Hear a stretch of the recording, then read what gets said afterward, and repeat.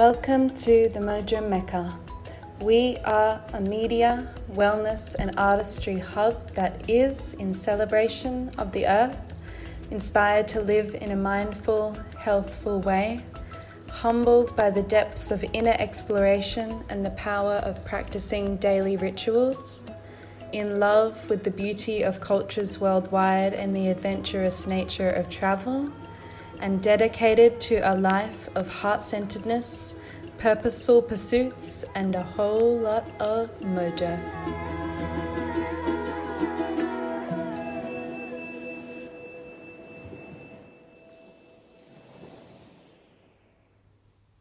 Welcome back to another podcast.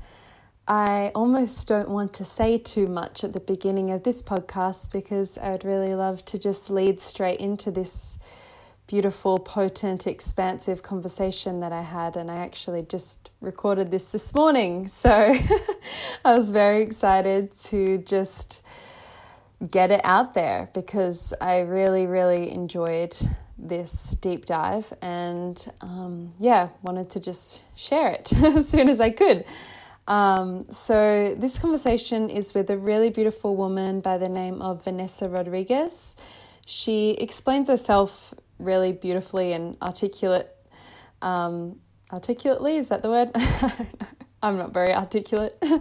In the beginning of this podcast, so I will allow her to do that. But she's a functional nutritionist, an Akashic soul record reader, and an intuitive nourishment guide. She's also the host of a beautiful podcast called Feed Your Wild, and her and I did a podcast swap. So next week you can see the episode that she recorded with me, where we dove into a few things about me and Mojo Mecca and all of that. So it was a really, really beautiful conversation.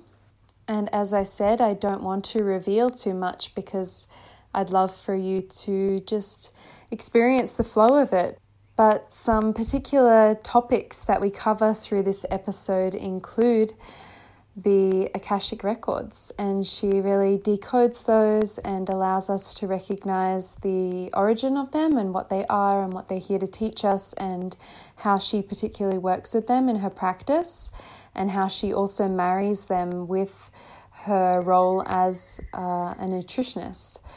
And it's really beautiful to see how she bridges those two modalities together, and the link that she makes between our physical healing and our healing on a soul level, or on the level that is non-linear or not connected to anything of this particular physical lifetime. So a lot of our conversation is into that marriage between what maybe our minds tell us we need to heal and what timeline we would like to heal particular things on, and also from a broader perspective, what we are really here to learn and integrate on a soul level, and as related to particular past lives and past life patterns, and also our own ancestry and ancestral lineage. So it's really juicy in that regard about, that marriage between those different realms. And there's so much more, but I am just going to stop it here and allow you to experience it and journey with this conversation yourself, because I think that's how I want to guide this one in, because it's very potent and I know that you'll receive whatever you need from it. So enjoy. Well, I'll start off by introducing myself. I'm Venessa Rodriguez. I am a functional nutritionist and intuitive nourishment guide and Akashic record reader. So I combine the science and spirituality of food and all things that nourish the most innate, wildest aspects of our being. And so we can really flourish and live this life to the fullest and in integrity with how we want to live and who it is that we want to be on this earth walk in this lifetime. And so my path to that has been quite interesting.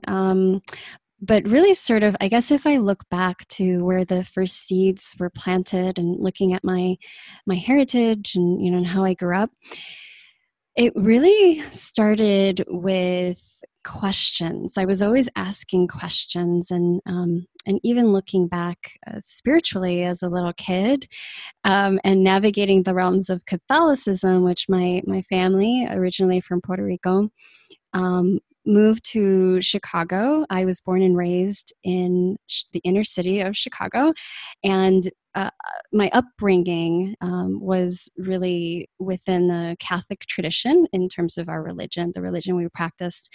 My grandparents, particularly my grandmother's, very Catholic, sort of kind of like this picture of the quintessential Latina grandmother, who, while she's incredibly Catholic, she's also weaving in a lot of witchy stuff that she wouldn't call witchy, just because of how really all of the religions that manifested in the Caribbean were so complexly woven with the ancestral traditions of the peoples that were there, right? So looking at the indigenous peoples, the Taino in Puerto Rico, so the natives that were there prior to the settlers coming. And then you had the Iberian population, the Spaniards, sort of the Southern European that came in as the settlers. And then, of course, the African slaves that came over. And then there was a lot of cross-cultural communication, and also other slave trades, like with Mexico and Guatemala. And so there's just a big mix of people and ancestral traditions and foods and spiritual beliefs that eventually amalgamated into, sort of this predominant Catholic religion that it is now. And so it's interesting because growing up with that, we were raised to go to church, but then like my grandmothers would have altars and would pray to certain saints, and they wouldn't call it casting spells, but they had healing spells, essentially using prayer and using plants as medicine, and doing baths, like herbal baths and flower baths for energetic healing. And so it was an interesting mix of spiritual traditions that were packaged up in what was called Catholicism in my family. So I always asked questions about that, and like, why were we doing this? And, why did I have to go through communion and get confirmed and promise that I would commit myself to this God that I didn't quite understand, and nobody had answers for me, or at least the answers that they had were not satisfying. So I think that really led me to stay in this place of curiosity and wanting to learn more. And how that sort of wove into the healing arts, and how I got into the healing arts and sort of the world of nutrition was later on in my life, when my mom got diagnosed with breast cancer. And she was the first in our family to have breast cancer. And now, knowing what I know as a health practitioner, that's the majority of cases actually of breast cancer, is that there is no family history. But I didn't know that. I didn't understand it. So this person who was very curious and had a lot of questions and sort of research minded, I went into this is way back in like 2004, 2003. So the internet wasn't quite what it is today. Like there was no Google, I don't think, or maybe it was at its very beginning.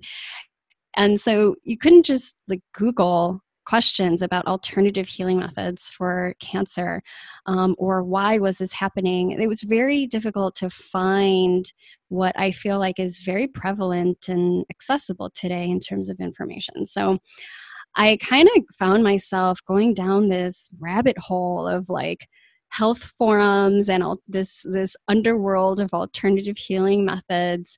And that was my first taste of alternative medicine.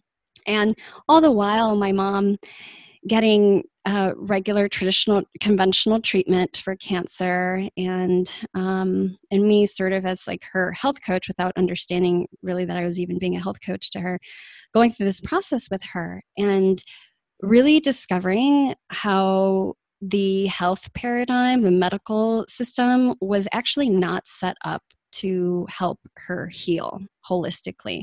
They were not seeing her as a person, as a human being. They were seeing her as a disease that needed to be cured. And so we would go down this checklist of things that needed to be done, or tests, or experimental drugs that she could try out. And it was a really daunting and difficult and challenging time. I know many people now have experience not just with cancer journeys, but just with chronic illness in general. It's just so overwhelming and really, really taxing on all levels.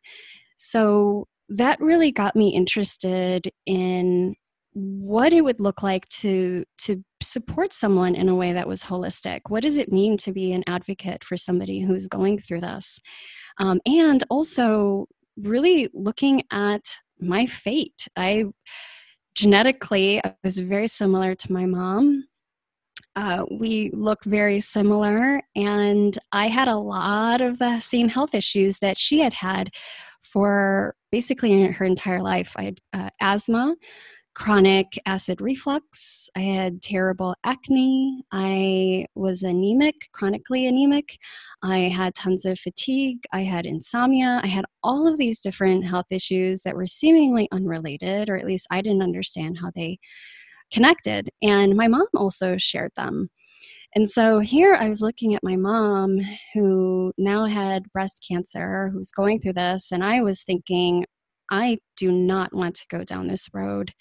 I know that I can change this. I believed that it was not my genetic fate. And so I really committed to understanding ways that I can help support myself so that I can help others and obviously help my mom. So that's kind of where my path really started. And as I got deeper into that work, I saw just how important it was to not separate that from spirituality as well, and intuition, and our connection to the divine, and the greater cosmos and cosmic intelligence and the innate intelligence within us. So of course this was over 15 years, right, of this journey and kind of putting all the puzzle pieces together. But I guess what really was the catalyst for what I do today is when my mom crossed over. She died in January of 2010. And obviously that was the most difficult time in my life. And it was one of those moments that was so surreal because you knew it was coming. She had journeyed with breast cancer for, it was a little over 6 years.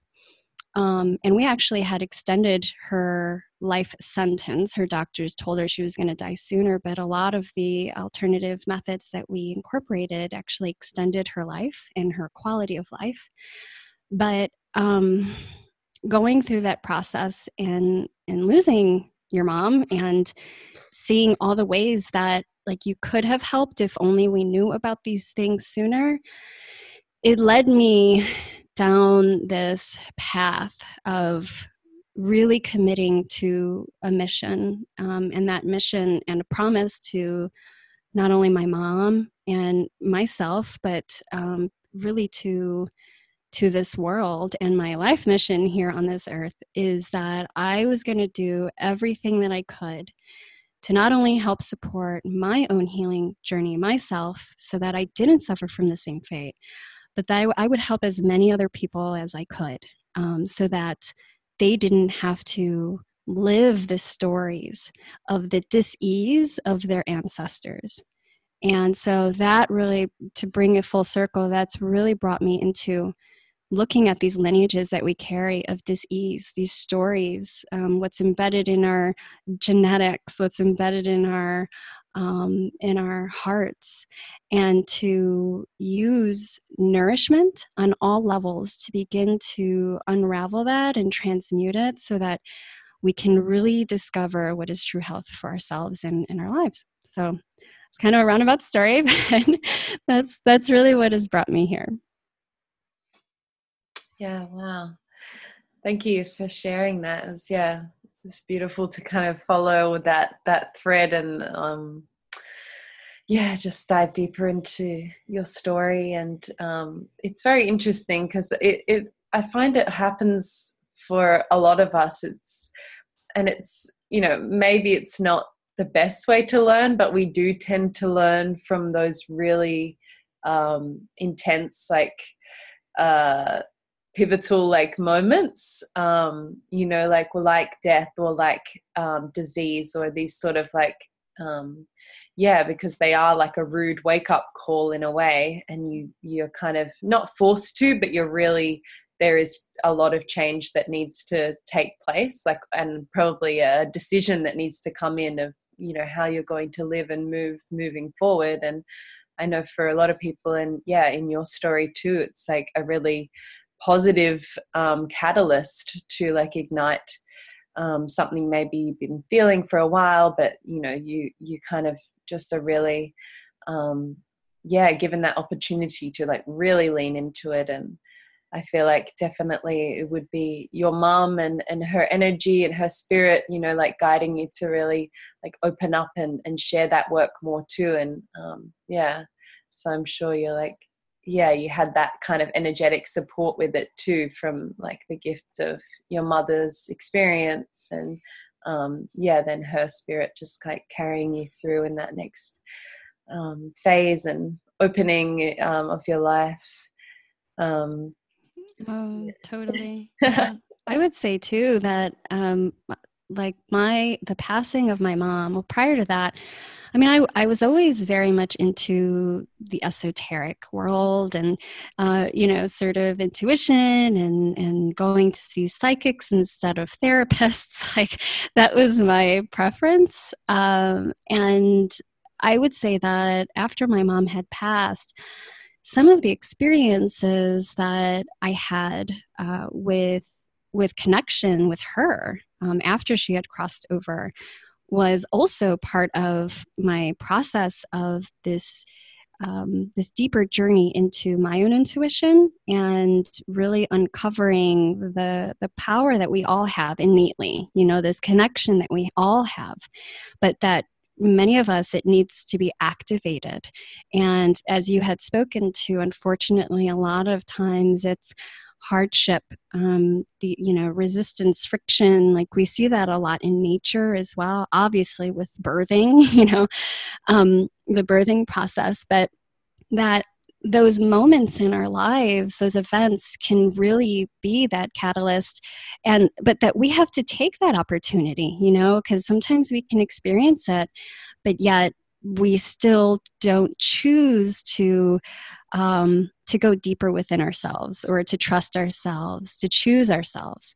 So, but that I definitely had experienced after she had passed, lots of, just you hear these anecdotal stories of people connecting with their loved ones after they had passed. And I was always curious, if those were true. And I definitely had my fair share of experiences, which really got me to, it woke me up to, oh yeah, that's right. Even though I had kind of on some level knew that in the spiritual world, spiritually, there's a lot that's unseen that we are connected to. and it wasn't until my mom passed that I had actually experienced that in an embodied way. So that was definitely an important piece to navigating to the work that I'm doing today too.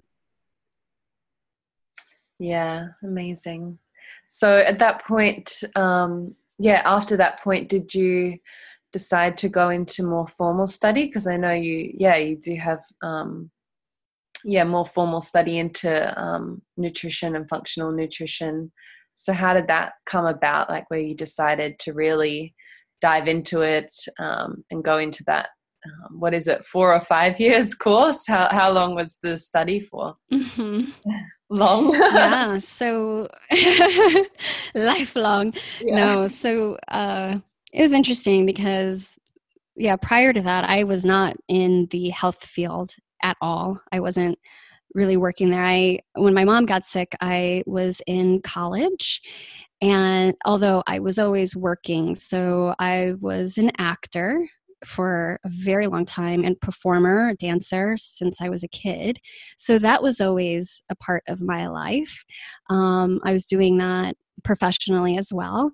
And then I got into like random jobs and careers. I was in real estate and marketing. Then I got into the alternative finance world, which don't even ask me how I got into that because I had absolutely no interest. It was one of those things that falls into your lap and you just kind of go with the flow because I didn't know what I wanted to do. I remember when I was a kid and people would ask me, and like the answer that I had was, I think what I want to do doesn't exist yet, or like I don't have an understanding of it, so I can't tell you. Like I knew that much.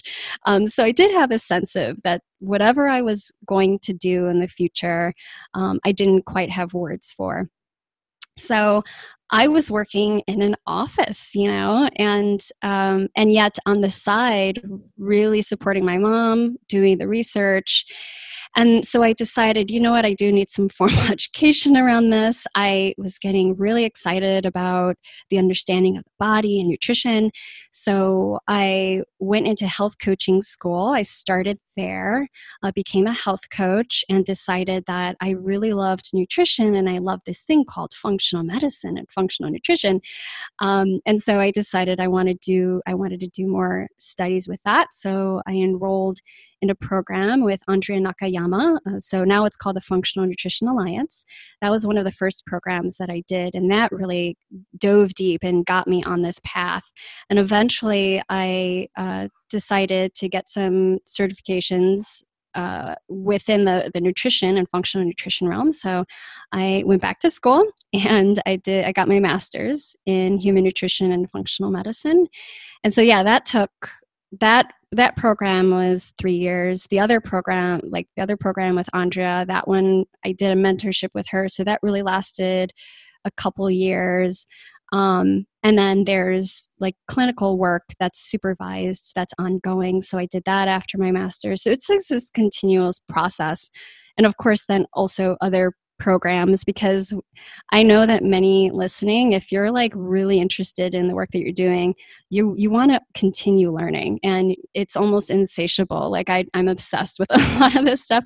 I almost have to stop myself from wanting to like get more programs because I just love learning. But I think that's when when you're on the right path, is that you love learning more. You actually don't mind going to school for this or doing the research and committing to it. But yeah, so it's been a really long process. I've enjoyed it a lot, but yeah, and I would say that along with the formal training, there was just the experiential training that I had, working with people and experimenting in my own life, biohacking and such. So yeah, it's been a pretty interesting ride.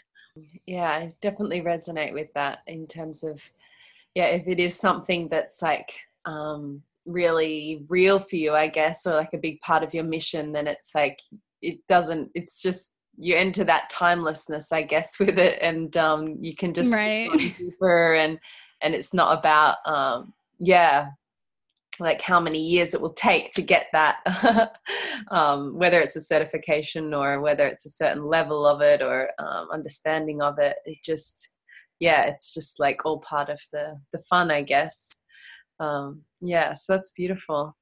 And then, yeah, so from that point, did it kind of open up after you completed that to kind of offer that for people? Or how, I'm curious, like how you kind of came to offer that and to understand like how you wanted to work with that qualification and those trainings that you'd done, and how I guess you wanted to marry that together and share that with with clients or people. Mm-hmm. Yeah. Yeah. So all the while during this process of like school and training, I was doing my own personal healing. Obviously, from my mother's passing and the grieving work and sort of like the transformational work that comes with that, but also just on a health level with body, mind, spirit. And so I dove into more of the intuitive and esoteric arts related to that, but mostly on a personal level. So Akashic Records was a big part of that in training in Akashic Records. And so I was doing that for many years before I brought that on to like bridge it with my nutrition work. So I started off health coaching and getting a sense of how I could work with people and what did I really love about this work. And then as I got more understanding around nutrition and those certifications, I started to really focus in on nourishment and nutrition with a functional lens and also like bridging other traditions like Ayurveda. I love Ayurveda, so sort of weaving in those elements as well. And then I started to see as I was working with people, like I would get intuitive hits around things. I knew that there was a lot of stuff that were, it was like in the deeper realms or energetically that things are happening that did not allow for the work that we were doing at the level of just nutrition and supplements and herbs to work. And so I decided, okay, I think it's time to start bridging in this intuitive work that I had been doing on a personal level for years and really start to bring it into my professional work. And that was also something that I realize now looking back. I don't know if you're into human design, but I love it because it's sort of this framework of understanding of how we can optimize our energies and how we operate in this world. And so my understanding of my human design, I'm a manifesting generator, is that it's best when things are presented to me or I'm invited to do something. And that's how I can understand my own path and my soul path, is that the world around me is always inviting me into it. And I found that to be very true related to my professional journey, that people started asking me for things. Like people started asking me for the deeper intuitive level of healing, even though I wasn't really advertising that. So that's another like ping for people, like to help you on your journey. And if you feel like you're kind of stuck or you don't have a direction, is what are people really coming to you for and asking you for? So I saw that as an invitation and a sign. I really needed to bring this in. And once I started to bridge those two worlds of nourishment, the science and the spirituality, the rational mind and the intuitive mind, it was like everything changed. Everything changed. I saw so much more, not just even in terms of results, because I think we're a very results-oriented culture. And I think it's a lot. Healing has a lot more to do with the self-discovery process than it does with outcomes and results. That's my personal belief. And so what I found was that weaving in Akashic Records in particular, but just the intuitive healing process with my nutrition work, it allowed people to go deeper in their healing journey in a way that they weren't able to before. And I believe that everybody can do this. You don't have to use the records. You don't have to work with a specific practitioner. But I think, just having a guide to help assist you in tapping that into yourself, tapping that within yourself, can be really, really helpful. So that's what I started to do and how I began to practice that. And it's just sort of exploded ever since. And I'm really excited about where this is all going. And I love, love, love this work.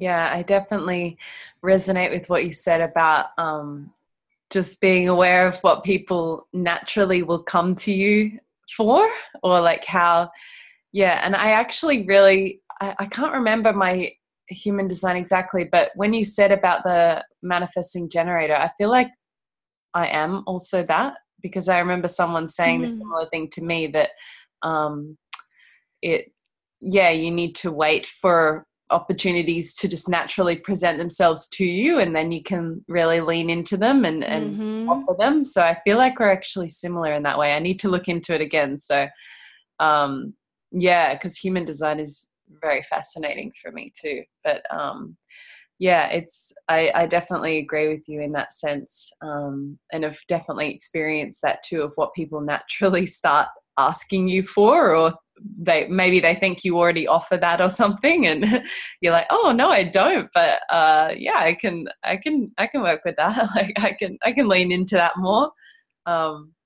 Yeah, because I feel like so many like people can see things in you that you can't necessarily see in yourself because we often carry these blocks, and so you are projecting, like you're holding this energy, this energetic vibration, and people can tune into that. So trusting when people come to you for certain things, that in the very least it's telling you something about yourself, and I think that's really important to acknowledge. Yeah, definitely. So I am really, really curious about the Akashic records, and I would really love for you to share, yeah, how they came into your world, and yeah, maybe even your first experience with diving into them, and also probably for people who aren't even, have maybe just only heard that phrase before and aren't really sure what they are and what they're all about and what they're here to teach us, or how we can connect to them. Yeah, maybe just a little intro into Akashic records, and then your personal like journey with them, and then how you weave them with the functional nutrition. There's a lot, but maybe just start with yeah, introducing them to people who maybe haven't heard of that phrase before. Yeah, totally. So the Akashic records are considered this vast energetic database that holds the the vibrational imprints of your soul, your soul's history, your purpose in this life. And it really is part of what is now seen as this unified universal field of energy. And it's interesting to see now kind of the scientific discoveries that are happening in the quantum world, quantum physics and quantum mechanics, that give sort of more science-based understanding of what is Akasha. And the Sanskrit meaning of Akasha is cosmic sky. So it refers not only to space and higher realms or higher spheres, um, but it also really speaks to this weave, this web of life, this interconnection of life and existence on an energetic level. The Hindus, for example, saw Akasha as the cosmic source of all the elements: fire, air, water, earth. And it's said to conserve the traces of everything that has ever happened in space-time. So we could see the Akashic records as sort of like this enduring memory of the cosmos, which I love to think about it in that way. Metaphorically, we can think about it as like the Google or iCloud. And that it's this storage house, this database that's holding all this information of every thought, word, deed that we've ever had, and that we can tap into that vast energetic database to answer certain questions.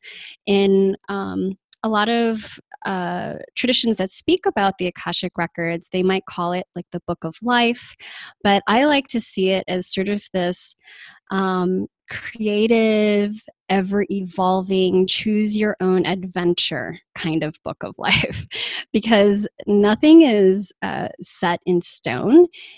as you live your life, your book is also being written.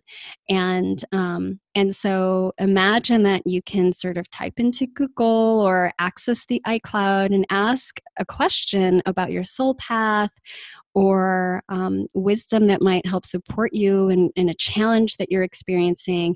And then you'll receive insight because you're tapping into the energy that holds sort of the pattern of what is going on for you. And we see that there's like in over the years, there's been a lot of different people that have accessed the Akashic records. Nikola Tesla, so the famous scientist, Rudolf Steiner, who is, for those who are not familiar, also the founder of biodynamics. But he accessed the Akashic records, Alice Bailey, William Lilly. There's a lot of other like psychics and intuitives that are pretty famous that have access to the Akashic records. And Edgar Cayce is probably one of the most popular, the documented prophet of the 20th century. So there's lots of little pieces of history that kind of point to using the Akashic records to access this kind of information. And I first came to the records, I didn't even know what they were.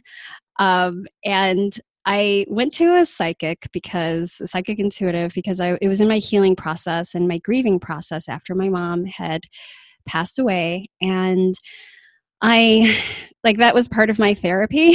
And so I would go to this intuitive healer, and he was also an Akashic record reader. I didn't quite understand what that was at the time, but I read about it. And I thought, you know what, this is really interesting. And I feel like, there's just like this voice inside of me that said, go see him, go to him specifically for this session. And so I went to him, and in that reading, he told me that I was to come to know the Akashic records in the way that he knew them, that they were going to come into my life, and that I was going to build a relationship with them, and that I would understand what that means later on. So of course I was like, yeah, this guy probably tells everybody that, and I just kind of carried on with my life. Well, later that week, I had received an email from a woman who I signed up for email list. I followed her because she was the psychotherapist that my mom actually was seeing at the end of her life. And I really appreciated her. I didn't know her, but I appreciated her because it was clear how much she was helping my mom. And end of life therapy is so important in my eyes, like to really help us come to terms with death and in that process. And so her name is Susan Lipschitz, and her website is everydaymedicinewoman.com. And I signed up for her newsletter. Well, lo and behold, I get an email that very same week that she was going to lead a training in Akashic records and learning to read the Akashic records. And when I got that email, it was like my entire body lit up, and I knew I had to sign up. So I contacted her, I signed up for the training, and then I worked with her for 3 or 4 years after that, working with the records, learning how to read them, beginning to work with others. And we were working together on a regular basis. And it was just a really beautiful unfolding of what this prior psychic had told me, and it changed my life. So I began using it on a personal level, really to inquire, to ask questions, and it supported me in trusting my own intuition, in boosting my intuition, because I think with any intuitive practice, like the more you commit to it as a regular practice, the deeper you go with it, and the more it enhances your intuition. And that was true for the Akashic records in my own experience. And so then I started reading for others, and that's how it all got started. Yeah, it definitely really intrigues me. I'd love to hear, as much as you feel to share, but what the process is for you in, forming that connection, and maybe even like how how it appears to you when you see that information, or that space or that realm, or however it comes to you. Yeah, you don't need to share, any sort of intimate details, but maybe just even generally, like how you personally connect to that space, and form that kind of thread, and are able to like bring down messages for other people. Like, what's your unique connection to that source or space or records? Yeah. Well, it's interesting because I would say like over the past 6 years, it really has evolved. And I think that's true for any practice that, one has, that if you do it over time, it really evolves with you. And I found that to be true about the Akashic records, my experience with it, and also my intuition. And so at the beginning, it was kind of hard, like, because it's you really have to set aside your ego thinking mind and be open to allow information to come through without a lot of bias. And that's really difficult if you're not in a certain state in your life, or if you are just energetically not able to hold that kind of space, especially when you're working with others. So it took quite a while for me to really trust what was coming through. And the way that information comes through for me, especially through the Akashic records, is through clairvoyance. So I will see things in my mind's eye. I see stories and pictures and metaphors, and there's a lot of symbolism. So the way that information comes to me is very big picture, mythic, and metaphoric.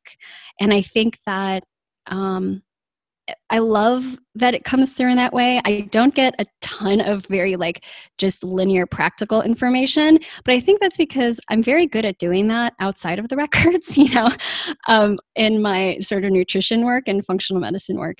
And that when we can tap into more of the mythos and the symbols, we can get so much more out of it in terms of meaning and understanding than we could if it were given to us in sort of a linear practical way.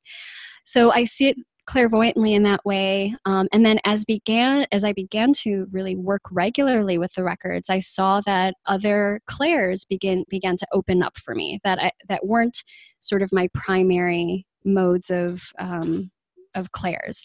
And clairs just meaning, all the different ways that we can receive information psychically or intuitively.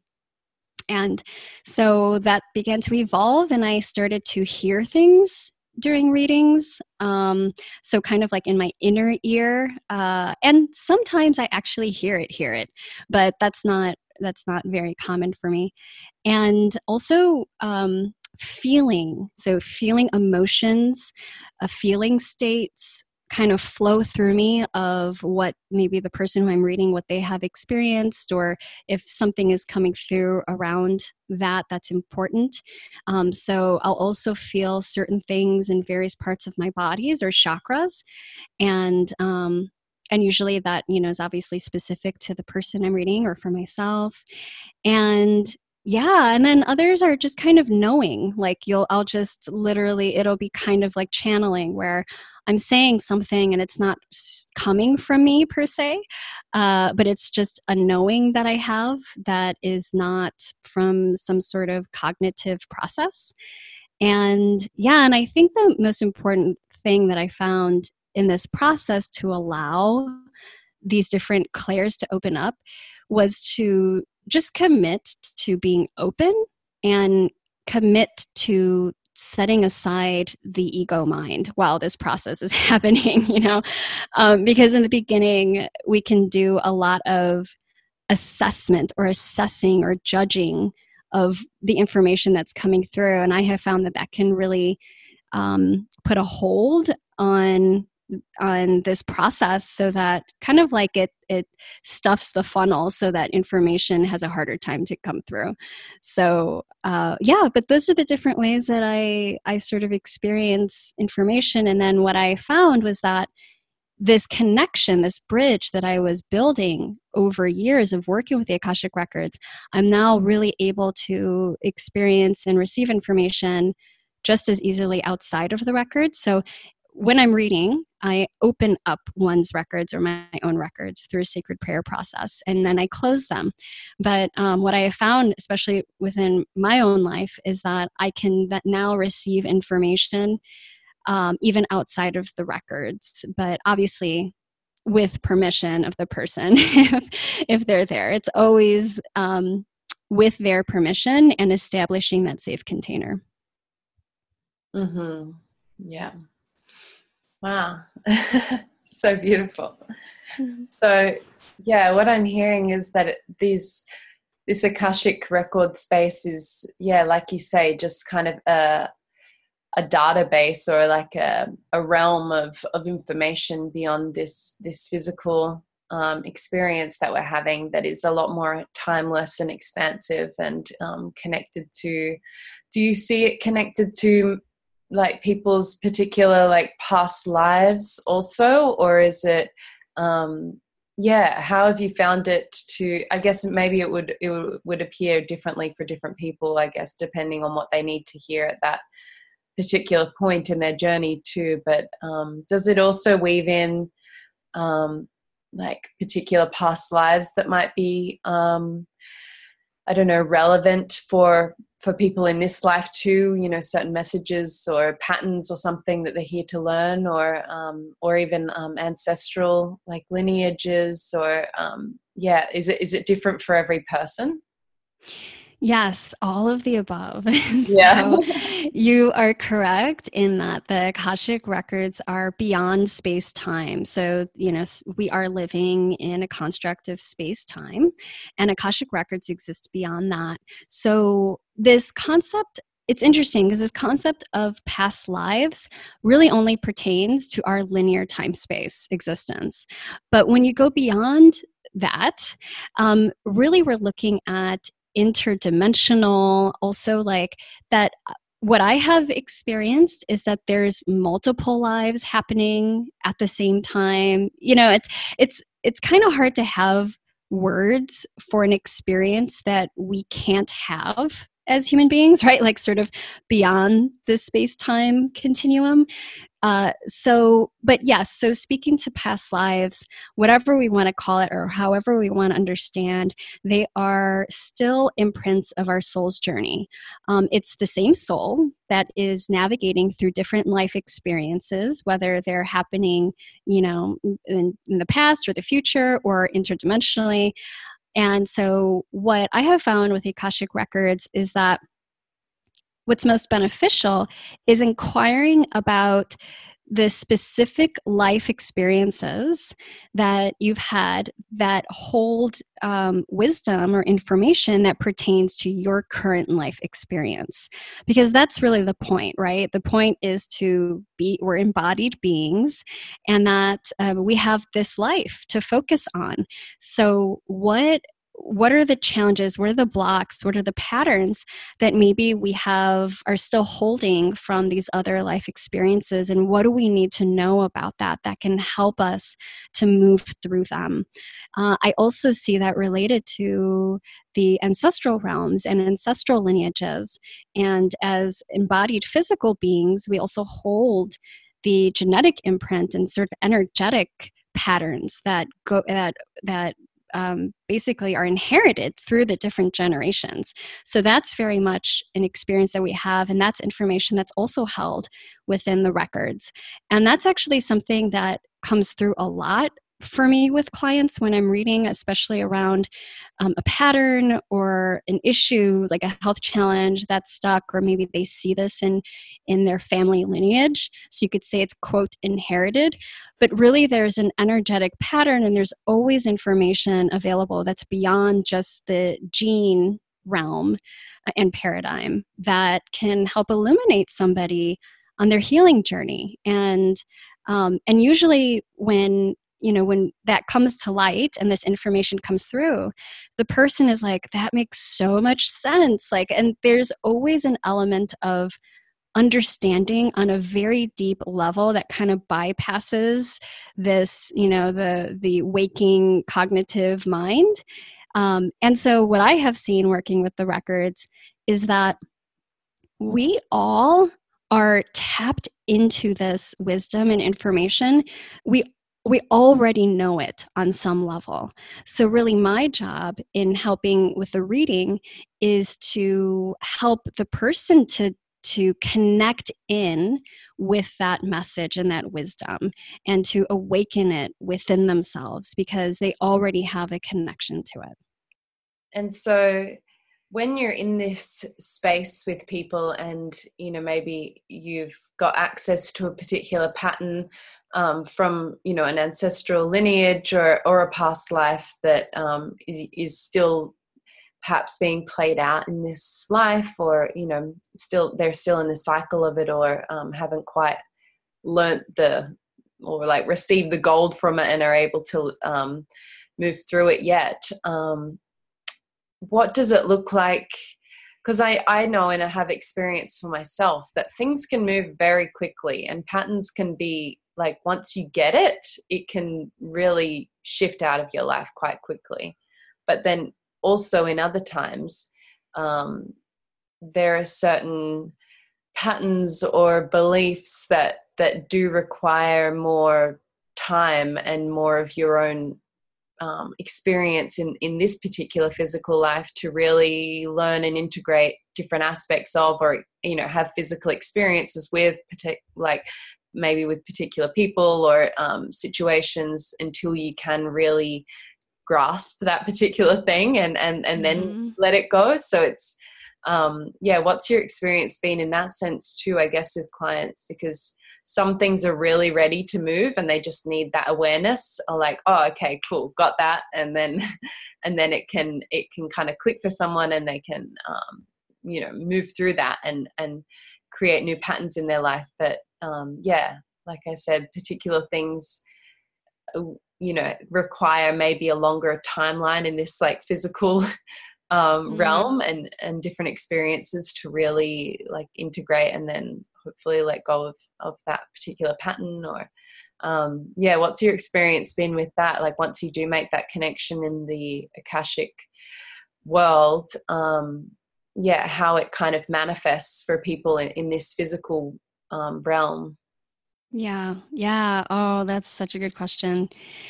And also there's so many layers to that. And one of the things that I also see is that we might have an idea of what we want our timeline to look like. And then there's reality. There's the actual healing journey that can't be set on anybody's timeline. And so it's interesting because sometimes someone will have this pattern, maybe they already have understanding around it and they're wanting to receive certain information about it, and not a lot comes through. And what I have interpreted in those moments is that they haven't done the work they're really supposed to in order to receive more information.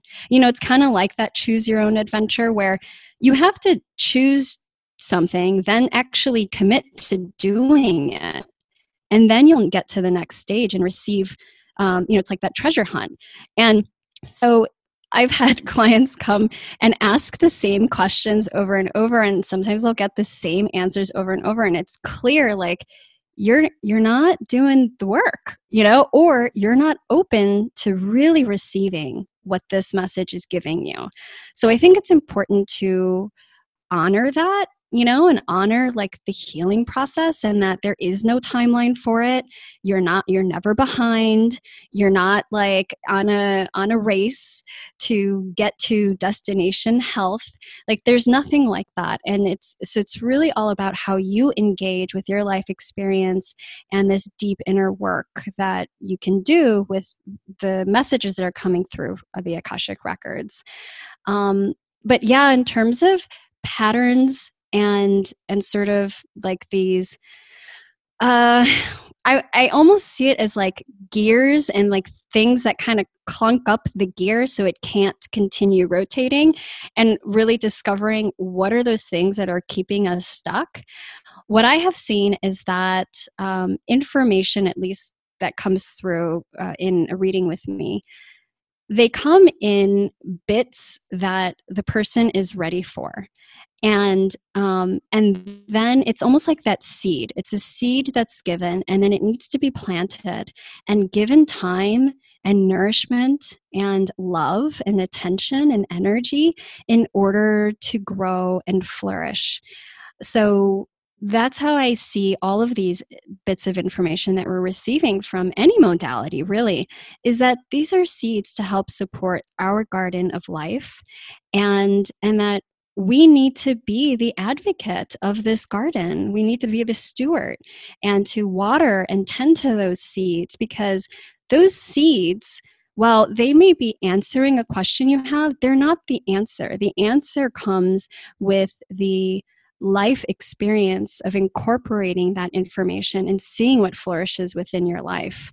And so, yeah, whenever there's any questions around time around that, it's kind of like, well, you know, with your garden, like, you can't rush a flower to bloom. You know, we have to have that patience and that love and that openness, and maybe that flower won't bloom in this lifetime in the way that you want it to. And that's also okay. You know, I think it's difficult for people to, especially if you've been in a healing journey for such a long time and you have chronic illness, that you so desperately want to, quote, heal and heal in that sense of like finding a cure or something. And as I had mentioned before, like, healing is really more about self-discovery than anything else. And so sometimes that's the most difficult piece to come to terms with, is shifting our understanding of what healing means within my own life experience. And that could be part of one's soul path, you know, and like the message that they get in this lifetime. So yeah, it's different for everybody. I hope that answers your question. Yeah, I think it's a very, very, very potent and very important piece that I'm really happy that we're speaking about. Yeah, and one that, yeah, you've definitely experienced with clients, and also I'm sure like integrated within yourself. And yeah, I think that piece about not wanting to impose our own timeline on healing particular things too is like really poignant, especially, yeah, in this like spiritual healing world, and with all of these different modalities now that we have access to. And you know, there's that kind of, yeah, like you said, that haste or that rush around having to be completely healed, and, you know, like, and be in that kind of like, oh, I'm always healing something about myself. I'm always in some sort of process, and that kind of like spiral that people get into. And yeah, really, and it can, you know, like anything, when you have a high expectation of particular things, then you get disappointed and you get disheartened and you get like impatient with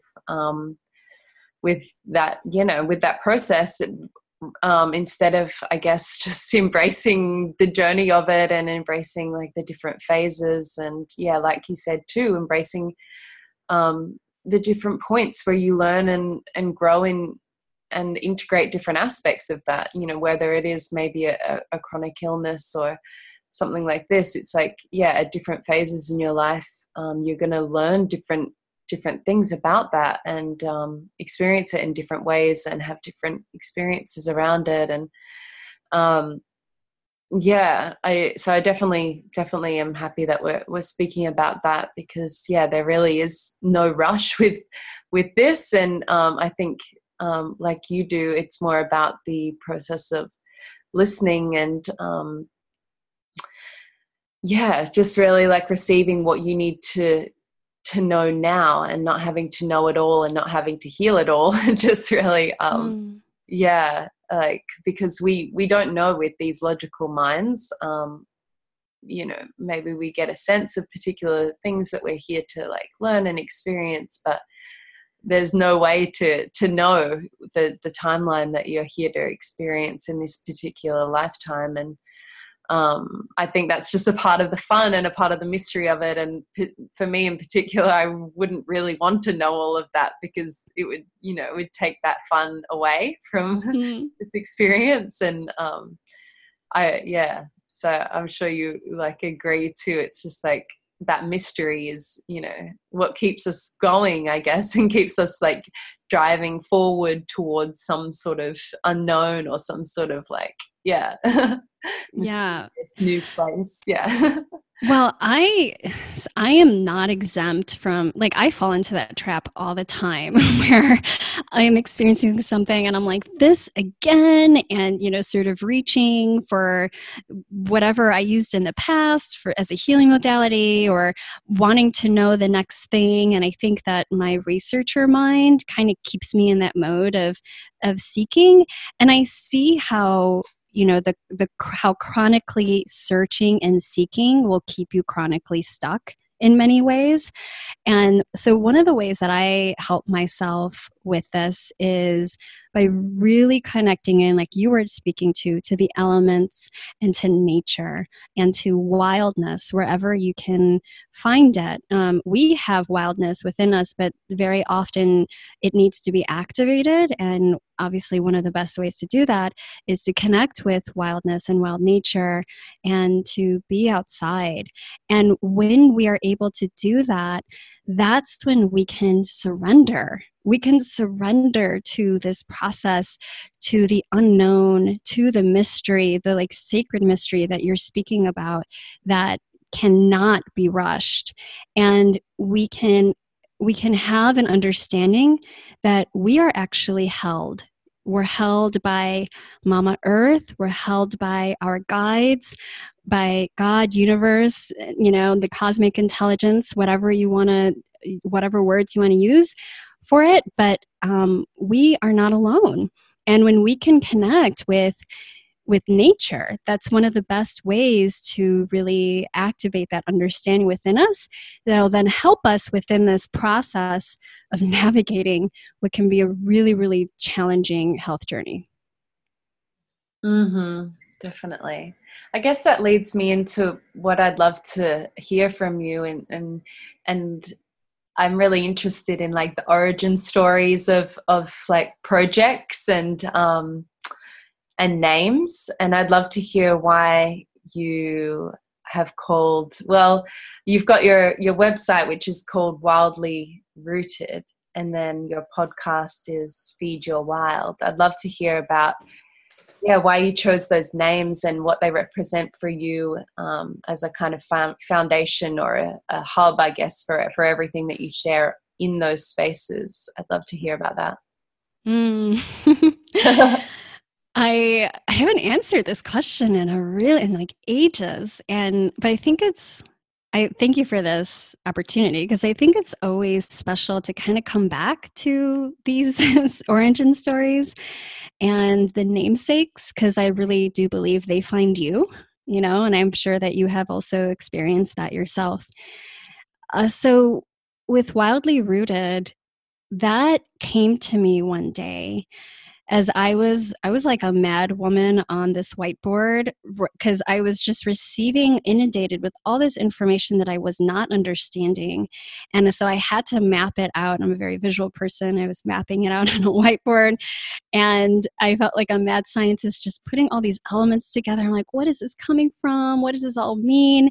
And as I began to zoom out and really see the connections, I saw that at the root of it was this understanding I have of our wildness. And I really see that as our innate intelligence, who we really are when we come embodied on this earth. And that health is about activating that and remembering that, and bringing it to reality, to existence in its fullest form. And what I also discovered is that being rooted and actually grounded is medicine that I continue to need to remember for myself. So for example, I don't have really any earth signs in my chart. I know that we all have all the signs, but I don't have any major planets or influences with earth signs in my chart. I'm lots of air and fire and a little bit of water. I'm a sun Cancer. And so uh, I'm I tend to be up in the clouds. I tend to go outside of my body. It's very easy for me to connect in that way. It's very difficult for me to be embodied and here on this earth and connected. And so this was also like a message of, it was a medicinal message for me that I needed to stay wildly rooted, that we can only express ourselves in our truest, wildest way when we are fully rooted in this embodiment and here on Mother Earth. And so that was such a huge aha moment for me. And it really was, that was the seed for a practice, a lifelong practice that I began of really making sure that I'm connected, I'm rooted, I ground myself so that I can be here fully to do this work. And that turned also out to be my life's work in helping others to be able to do the same with really nourishing their physical bodies and being here in their physical bodies so that they can express their dreams and their visions. And so that's wildly rooted. And then Feed Your Wild, which really is it's the namesake of my podcast. That came to me because once I started really incorporating all of this nourishment work together, I was really looking at what I call the sacred ecology. It's sort of this concept of our life experience and all the different elements that are within our life experience. So we have our inner ecology and our outer ecology. And in order to build this healthy wildness or expression of our wild, we need to nourish ourselves with the proper quote foods, and so that obviously could be the foods that are on your plate and that you build your cells with in a very like real way, but it's also the foods that nourish our hearts, our minds, our spiritual selves, our soul selves, our energetic bodies, and that is true holistic health. So that's how Feed Your Wild came about. And so that's what the podcast really is all about too, is looking at, I'm speaking to people, and I'm excited that you are also on the podcast too. So I encourage everybody to check out that episode with Chloe, but it's really speaking with people who embody that in their own work and in all the different ways, body, mind, spirit, seen and unseen realms. Amazing. Yeah, it makes so much sense. I love it. I love it. Where it's, on the surface, it can kind of just seem like a name that you chose, but it's really so many layers to it, and obviously what we do with words and phrases and stuff is that spell casting and that intention setting. And I know you definitely feel that too. So like I think we talked about it in our podcast together too when you interviewed me, and I talked about the origins of Mojo Mecca too, and how it just keeps deepening in meaning as the years go by, and that project kind of keeps rolling along and having different offerings, and it kind of just keeps cycling back to deeper understandings about why you chose that particular name and what it's here to share and what it's here to teach you. And so I love that. It's perfect. Thanks. And I also want to speak to how, because for those who are maybe thinking of, well, I want a name, or I'm seeking a name for what it is that I do, or for my business, or for my project, or whatever. And I remember being in that place of like, I gotta have a good name. I gotta, and I actually had many different names prior to receiving the names that I feel like in this current moment are really serving me and serving my mission and my purpose. And that like nothing is static. Everything is evolving. And so it's okay to feel like maybe you don't have the one that's quite holding that, energetic vibration or meaning that you feel or sense in your body, in your heart, but that it'll come to you, it'll find you. And I just kind of want to speak to like the me that was me like 10 years ago, because I placed a lot of pressure on myself. And then I realized that all that did was cause me more distress than anything else. Yeah, totally. And also just being open, I guess, to that, the changing phases too, and how the name of what you're doing is, could change every year, if it wanted to, and if it needed to, or like a different business could emerge, or a different project or artistic pursuit or something. So it's nothing is stagnant in that sense either. If you do have a particular brand that you really feels like outgrown its name or what it's offering, it's like, I feel like we're getting into more of that fluid and feminine sort of business model, which doesn't really align with, certain ideals or like structures that have been built in that sort of like realm. And I'd love to hear how you kind of navigate the I guess the more business and practical side of what you do and what you offer. And if you want to speak to like the pricing and, like your kind of sense of balance and exchange with what you do, and how you have been able to really make that like a full-time career, from, because I guess it's an interesting dance of, having something that's so close to your heart and like your soul work, and really like integrating that as a career. So I'd love to hear about your experience with that too.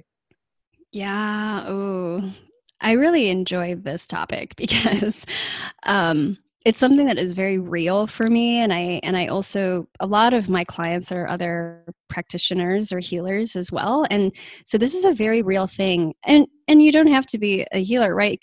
Like an artist, for example. I think you and I talked about this on my podcast, and that when you start to place monetary value on something that is created and birthed from you, and that is your passion, it's an interesting dance, as you had said. So well, my career really started off like, I didn't just jump ship right away when I started health coaching. I was doing that on the side for many years while I had sort of 9 to 5, if you will.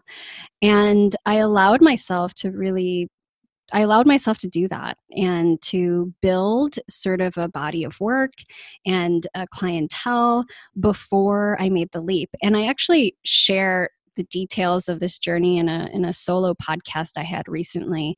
I could send you the link to that too if anybody is interested in hearing the nitty-gritty of some of that. But so I allowed it to evolve, and it was not a fast process. Like this is literally over years and years, right? And so that was the other thing that I realized. I was seeing other people that were seemingly, the whole compare despair thing, that were seemingly like skyrocketing and getting super popular. And I was like, what the heck? Like, I've been at this for so long. And I realized that, again, just like with the healing journey, like we are on our own timeline. We can't compare it with anybody else. And so really just honoring the process, honoring this work that's coming through in the timeline that it wants to as well, while also praying with our feet, right? Like being practical and doing the things, but just allowing space for things to grow in a sustainable way. So I did that by also holding like part-time jobs for a really long time. And eventually it turned into me doing this as a full-time job, but it looks very different, even 2 years ago than it was today. And so it's still ever evolving. What I do today is I the majority of my work is one-on-one. I do session by session. So I have what's called soul nutrition sessions, and that's combining the functional medicine and nutrition aspect along with Akashic records and the intuitive aspects. I also offer just Akashic record readings, so without the nutrition component, although very often health elements come through the readings for people. And then I do group work and programs, and so I have one in January that's launching, and that one is actually specific to healers, coaches, health practitioners, and those who identify as healers. And so I do group programs like that too. And I will also have like higher end one-on-one programs for people. So the spectrum of offerings really, it's very different. And so the pricing structure is also very different. That has also evolved over time. And that is still ever evolving as you kind of get a sense of what feels right energetically as an exchange.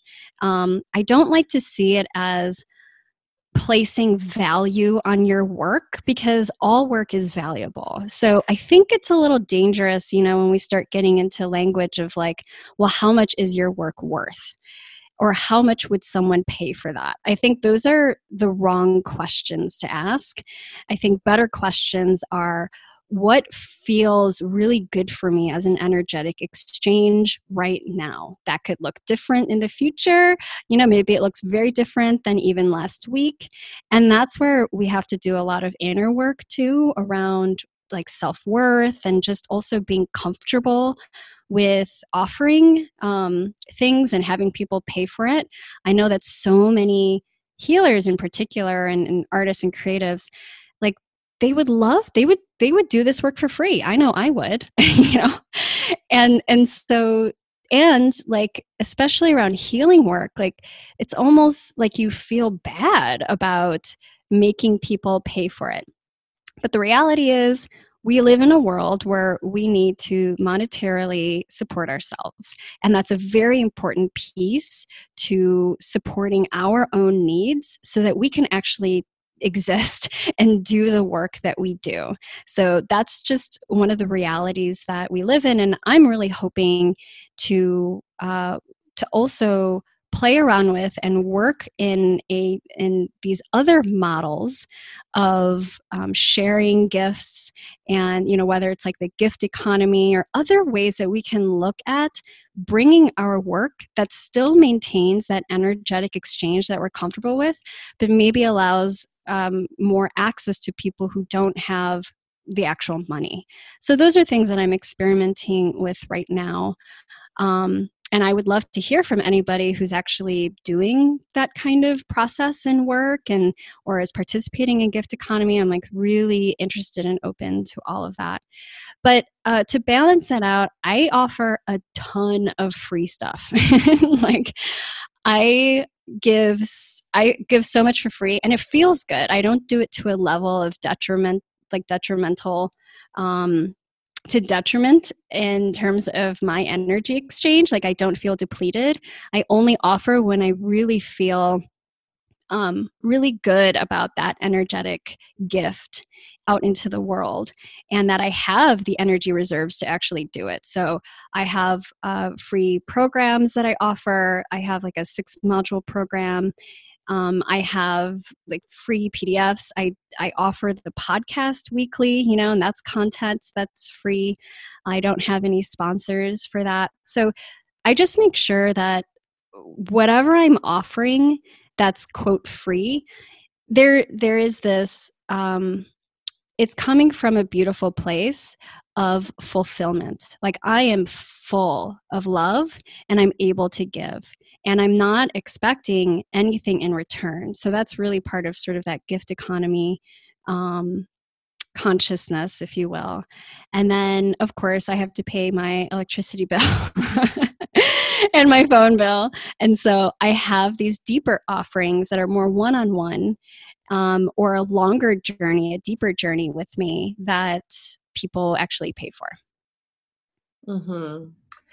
Yeah, I really love your perspective on all of that. And yeah, I'm definitely take a lot of that to heart for myself too, in just finding that balance between, yeah, the free offerings and then, yeah, what's feeding you, I guess, too, in your daily life and in all the stuff that we need to pay for in this world. Mm-hmm. Yeah, so I really appreciate that, and I'm sure a lot of other people will really resonate with that too. And yeah, like we said before, it's just kind of like that new model of business and finding how it works for you particularly. Yeah, especially when you're doing work that's a bit more of the spiritual kind or the alternative kind. Yeah, because I guess, yeah, we're just seen to have, in regular society, there's like a standard hourly rate or, you know, these sort of things Mm-hmm. that most people like go within the guidelines of. So this sort of work and um, sessions and offerings, yeah, they're a lot more like fluid in what actually feels right for that particular person to charge. So yeah, so it's definitely more of an internal process. And um, yeah, like we spoke to in when I was talking on your podcast about like the aspect of like self-worth and worthiness and how much you do feel your time and energy is worth and your offerings are worth. So yeah, there's a Mm-hmm. lot of different elements in there, but I feel like you seem to have a really beautiful balance and have really, you know, over the years kind of honed it in and worked out what does work for you. Yeah, so I appreciate you like sharing that process. I'm sure a lot of other people will resonate. Yeah. Yeah, and it's not, perfect by any means, right? And it's always in fluctuation. And I do extra work too outside of my private practice, where I'm a nutrition consultant, and like I'm part of a study with a clinic that's working with a study looking at Alzheimer's and cognitive decline, and so I'm doing more science-based work with that. But everything that I'm also like teaching at an herb school, but everything that I'm doing, I think it's important for people to also really look at what what are these opportunities and how are they really allowing you to fulfill your mission? Like, are they aligned, and do you have the energy for it? And I think asking those questions allow us to be in that state of, giving an empowered yes or no versus coming from a place of scarcity, or that I need to do this because I'm not seeing maybe the money flow that I want to see in this one particular area of my life. Yeah, so I think that we always have to keep alignment as one of the pillars in our work, and sometimes that could be really hard. But yeah, so it's not, it looks very different, and definitely I don't practice it perfectly, but I do try. Mm-hmm, mm-hmm. Yeah, amazing. You do like monthly Akashic readings and messages. I'd love to hear about that offering too, and what people can, yeah, tap into when they listen to those episodes alongside of Yeah. the interviews too. But yeah, the monthly readings, I'd love to hear a bit more about those. Yeah, those really started off. So I have a practice where I open my own records, and that's part of my meditative practice. And I'll ask questions and ask for guidance, and I'll receive information about, like ideas of things to try or incorporate. And so this came through in one of my readings that I was to do readings, monthly Akashic readings, in service to the collective, whoever was tuning into these episodes in my podcast. And so it was really weaving in sort of the Akashic record work that I do with clients one-on-one, but more on a collective level. And it was interesting because, every time we're at our growth edge, or, there's something that we haven't done before, and we can feel a little bit of fear or hesitation or judgment around it. So I was feeling all the things when I began that process, but I'm the type of person that I'll feel it and I'll do it anyway. Like, I have no problem being really scared and really judgmental about something, but I'll do it anyway. I know not everybody's like that, but I feel I feel like that has served me really well, and not so well sometimes, but it has served me really well. So this was one of those instances, and I just started to tune in and tap into receive messages for the collective on a monthly basis through the Akashic records. And what has been so profound for me is like the lessons that I'm receiving from those, and hearing it. And what I'm seeing is over time, I think I started it last year. So there might be a full year of them now. But they weave together. They're not, you can listen to them in isolation, but you can listen to the one from last year and still receive messages and insights that pertain to you in this journey. So that's been a discovery that's been pretty fascinating for me, and really encourages me to continue to do these readings and that offering. So I do offer that on the podcast. And then, as you mentioned, I also, of course, interview amazing people like yourself every week. And so it spans the spectrum from scientists, teachers, practitioners, guides, experts in their various fields. But really the through line is focusing on all of the aspects that nourish ourselves, really talking about rewilding, and on all levels, not just physically and here on earth, and really looking at, for example, regenerative farming practices and the way that we eat, but also rewilding our souls and our hearts, and what are the ways that we can get unstuck, what are the ways that we can deal with overwhelm, what are the ways we can boost our intuition, and all the various kinds of practices and tools. I'm all about uplifting other people, and I was doing these interviews before I even had a podcast or even knew what a podcast was. I just wanted to connect with people and to learn from them. And I know that you feel the same way, Chloe. I'm sure you're like, that's kind of what got you there too. But I was finding that they had so many amazing things to say. I wanted to tell the world. And so that's what seeded the Feed Your Wild podcast. And so we do that. And then I also do moon musings. They're called #unfiltered moon musings, where myself and my co-host Megan Liebman, who is a holistic functional nutritionist and herbalist, we dive into the new and full moon influences. And while we speak to the cosmic and energetic influences of it, we also look at it pertaining to our health and body. So if you're into that, I would definitely check out the moon musings as well. Amazing. Yeah, it's been an interesting dance for me in terms of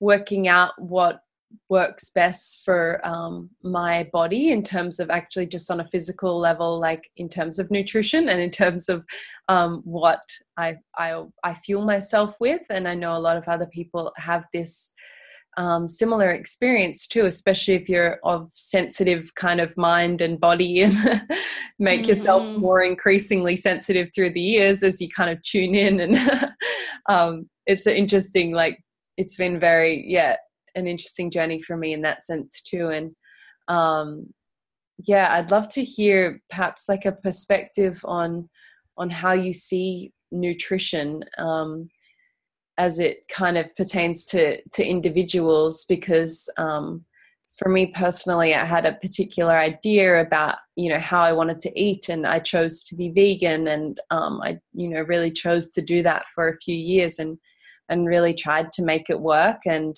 obviously from an ethical standpoint, it made sense, and all of these things. And it did help my health in the first maybe year or two, but then I noticed a decline kind of happened, and I see this similar pattern happen for a lot of other people. And for me, it was a very big awakening to realize that I could not be that. Like, I could not hold that label or eat in that way, and it was not sustainable for me on a long-term basis for my health and for my sense of energy. And so now I'm, not really anything particularly.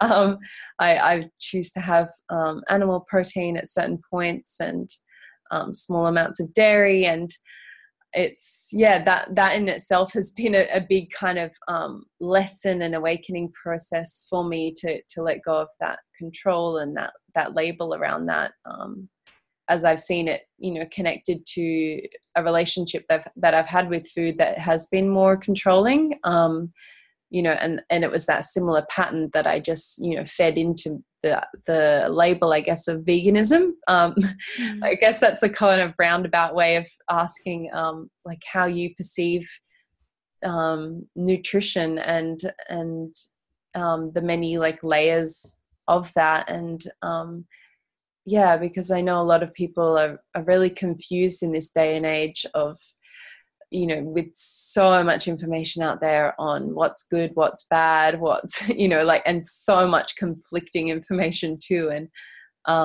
yeah, I'm interested how you see that whole journey and experience, and yeah, for individuals. Yeah. Oh, this is an entire podcast, by the I way, know, episode, because but I'm just so curious. I have so much to say about this. And I'll try to distill it to, its essence of kind of my conclusion. I think one of the biggest detriments that we have, that we've really created as a global culture, is diet dogma. And applying certain sort of like beliefs and value systems around diet and nutrition. What I have seen clinically and in my own personal experience, so I've literally done every single diet except for the carnivore diet, because at this point, when I learned about it a few years ago, I was like, nah, I'm straight. I don't need to do the carnivore diet. Because I like to experiment with my own body as well, but also to understand so that when I'm recommending something for a client, I have an embodied experience and I understand what they're going through. So I was vegan for a very long time. I was raw vegan for like 2 years. I was paleo, I was keto, I was all these different things. And what I see in myself and working with like hundreds of people is that not only do we have bio-individuality and differences at that level, we also have cycles and seasons of our lives. And I think, the ancient traditions like traditional Chinese medicine, Ayurveda, what they held this wisdom that we are living beings that are ever changing and that we have these cycles and seasons. And so what might have worked for you 2 years ago might not work for you today. And there's a lot of reasons for that. And part of my job is to help someone identify why and what might be helpful for them today. So when it comes to really looking at which diet is best, I think that one of the most challenging things that for most people that we need to do is set aside our beliefs about a certain diet and really start listening to what our body is asking for. And I think one of the things that we have done in this modern world is stifle and silence that communication with our bodies. And so that's where I am really interested in, and that's where I put my focus, is building that intuitive connection to your body. Your body is constantly, always sending you messages. There is not a moment when your body is not telling you something. And so it's really about building an understanding and that bridge of communication again, which we innately had. I love to cite this one study. It was done back in the 1930s, I think 1939. It was done by this researcher, Clara Marie Davis. Excuse me. And the title of the study is called The Self-Selection of Diets by Young Children. And in this study, I don't think that they would do it anymore because it's like the longest study ever done on humans. It was done on, it was a 6-year study performed on orphans in an orphanage. Basically, they had these children that were weaned from breast milk, and that they would present with, like, I think it was like around 34 different foods.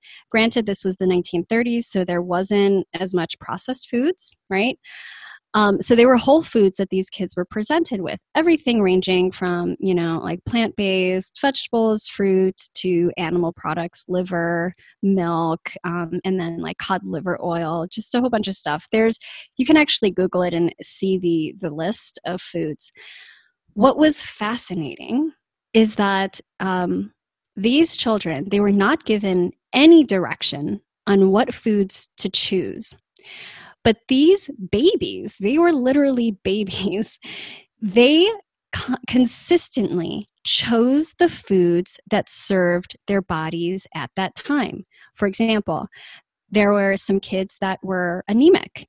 Those children chose the foods that were higher in iron and foods that made that iron bioavailable. So, for example, this one kid would choose the combination of liver and orange juice.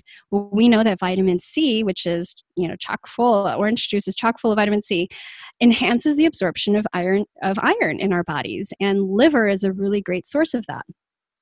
There's other children that had rickets, and they would choose foods that, were maybe enhanced with vitamin D. It was just fascinating to see that these kids didn't have any formal education, clearly, didn't have any prior belief systems about foods, and they were able to allow their bodies to tell them what foods would be best for them at that particular time. And we all have this ability. We are born with this. The problem is that we are living in a world where, number one, like, healthy whole food choices are made really difficult to access for many people, which is a very, very sad thing. The integrity of our food and the agricultural system, don't even get me started on that, right? And also marketing and belief systems with your family. Like, if you have a mother who's telling you that food is dangerous or bad, or who has, a challenging relationship with food, that's going to influence your decision-making process around foods. Or the marketing industry and big ag that spend millions, trillions of dollars on advertisements for various foods. And then you have movies, like, for example, this latest one, Game Changers. There's a million of those movies that come out, and they're all telling you that the science says a specific thing. Well, let me tell you, I look at the science, and you can find science to back up any diet, any diet. So really look at it. That's a whole nother conversation too. So my point is, what we really need to focus on is not what diet is right for me. It's how can I communicate and listen to my body, reestablish that intuitive connection so that I don't have to think about what I eat anymore or judge it. I just know, and I can honor it, and then my body energetically receives it and is able to utilize that food. So that's what I'm really interested in. You think you can hear the passion in my voice? But that's why I'm so interested in the intuitive process and really cultivating that natural rhythm and connection to nature to activate that wildness and that inner healer that we already have inside of us. Mm-hmm. Oh, yeah, I'm so happy that I asked you about this and I'm so happy that it's going to be a part of this conversation, because I completely resonate, and it's been my direct experience over the last year of really undoing that kind of particular way of being or eating, or that attachment to that belief system. And like you said, there's so much out there that can prove any particular diet is good and is right for you, but until you have that direct experience of how a particular food makes you feel on that particular day, and just following that as a thread rather than any other external chatter is definitely the way forward, I think. And I know and have seen, a lot of people come to that realization in their paths. And I definitely hope and pray more people do, because I know, diet culture is still really rife and is causing more damage than good, definitely. And like you say, there's a whole deeper layer to it that we're missing, which is that that we have had from the beginning of time, and now we don't really have as much, obviously, in our built up culture, which is that direct connection to what's coming out of the ground, and direct connection to the animals that people eat, and this sort of thing, and to that web of life.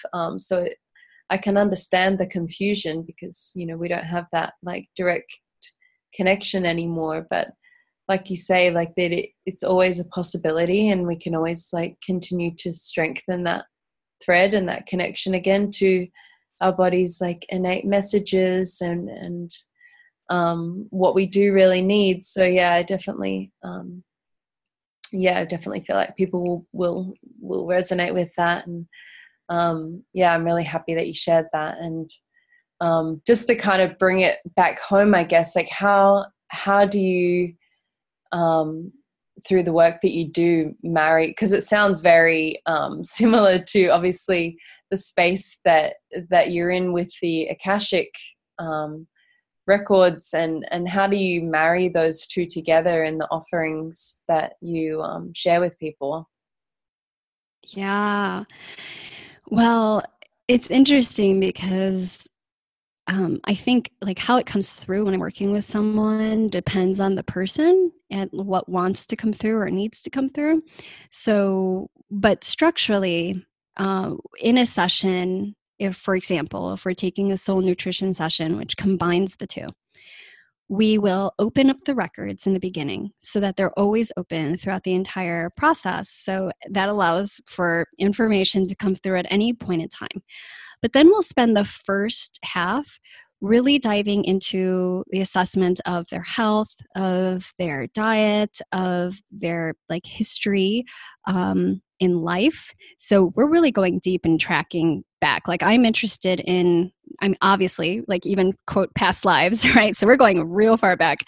But even in utero, like prenatal, your ancestral lineage, looking at where you come from. What foods was your mom eating? How was her health? Your grandma, because we now know that when your mom was a fetus in your grandmother, you were an egg in that fetus. So you essentially were in your grandmother's body at some point. And not only that, but we're also carrying things through generations. So I'm really interested in assessing all of that and really getting practical data points and understandings for that. So we'll spend the first half on that. And naturally, as we kind of dive into that story, because it's all about our story that we're living, elements in the Akashics will come through. So we'll gain certain understandings around things that we're talking about on that more practical realm. And then we'll open up for questions that the person has that they want to inquire with the records. So the second half is really dedicated to opening up that space and asking those questions. And of course, nothing is linear. So, we might find ourselves then talking about health systems and organ systems or diet, and then we'll come back and we'll talk about, this past life influence or this energetic imprint. But it all kind of weaves together, and it's really guided by the intention of the person who is showing up. What is it that they want to know? Why are they there? Where do they want to go? And those are the things that are going to influence the information that we really tap into and sort of, discover as we're journeying through this process together. Mm-hmm. Yeah, I love that. I think it's such a beautiful marriage, and a really unique offering too. I mean, I've never heard of those two being bridged together, but it just is kind of a testament to you and your own path and really following that natural intuition towards like what is most inspiring to you, and then you've just naturally found a way to merge them together and offer them yeah, so I think it's so beautiful, and I'm really happy to have like been diving deeper into it with you. Oh, thank you so much for this opportunity. I could talk to you for hours, Chloe. I mean, we literally have, because we were talking on my podcast too, but yeah, so it's just you have such a lovely energy that allows for this open conversation. And I think that's why your work and your podcast and like the video series that you do are so beneficial to so many people, because you have this ability to hold space and to invite these kinds of conversations. So thank you for the work that you're doing. I'm really, thanks for those words. I feel the same with you, and it's been such a pleasure to open up this space with you and to just connect with everything that you're doing. And I just, like I said before, just really completely resonate. And you've really inspired me to tap more into the Akashic realm too. And and to probably have a session with you too. I'd love to do that. So do you want to share a little bit before we kind of close on just maybe like, practically how people can connect to you, your website, your podcast, your any other social media accounts that people can connect to you on? Yeah, totally. So all the things can be found at wildlyrooted.com. That's my website and sort of the hub where everything stems from. And I can be found on Instagram, where I'm most active. At Wildly Rooted is my handle. The podcast, you'll find that at wildlyrooted.com/podcast. But as I mentioned, you could find that really just search in whatever podcast app you're using for Feed Your Wild. And I'm also offering a free program that I'd mentioned before. It's a 6-module audio program, and it's all about getting unstuck in terms of your health journey, getting out of your own way, and mastering what we might call the mindset of health. So really understanding what are the things that might be sabotaging us on this health journey, and what are some ways that we can really help support ourselves in breaking through these chronic challenges or patterns that we've been holding. So that's available at wildlyrooted.com/unstuck. It's totally free. And yeah, I have a bunch of other free offerings too, if anybody wants to check those out. Those are all on my website. And and if you have any questions, I answer direct messages, I answer emails. I'm really open to communication. So feel free to reach out if you have any questions. Amazing. Well, thank you so much for this podcast swap. It's really cool. I really love it. And then because there's just so much, I mean, we could do another swap again and go deeper into more and more. I know, so many. Yeah, because I feel like on this one we went, I would have loved to dove even more deeper into nutrition with you, as I know that's like, a huge part of your life, but it kind of did take the slant, I guess, more of the Akashic realm and those particular like patterns and healing those. And I really loved the pieces that we shared about the timelines of healing. And I think obviously that does resonate with the physical and the nutritional stuff too. So there's a lot of really juicy stuff in here, and I'm really excited to put it out there. Me too. Yeah, thank you for this opportunity, Chloe. So great.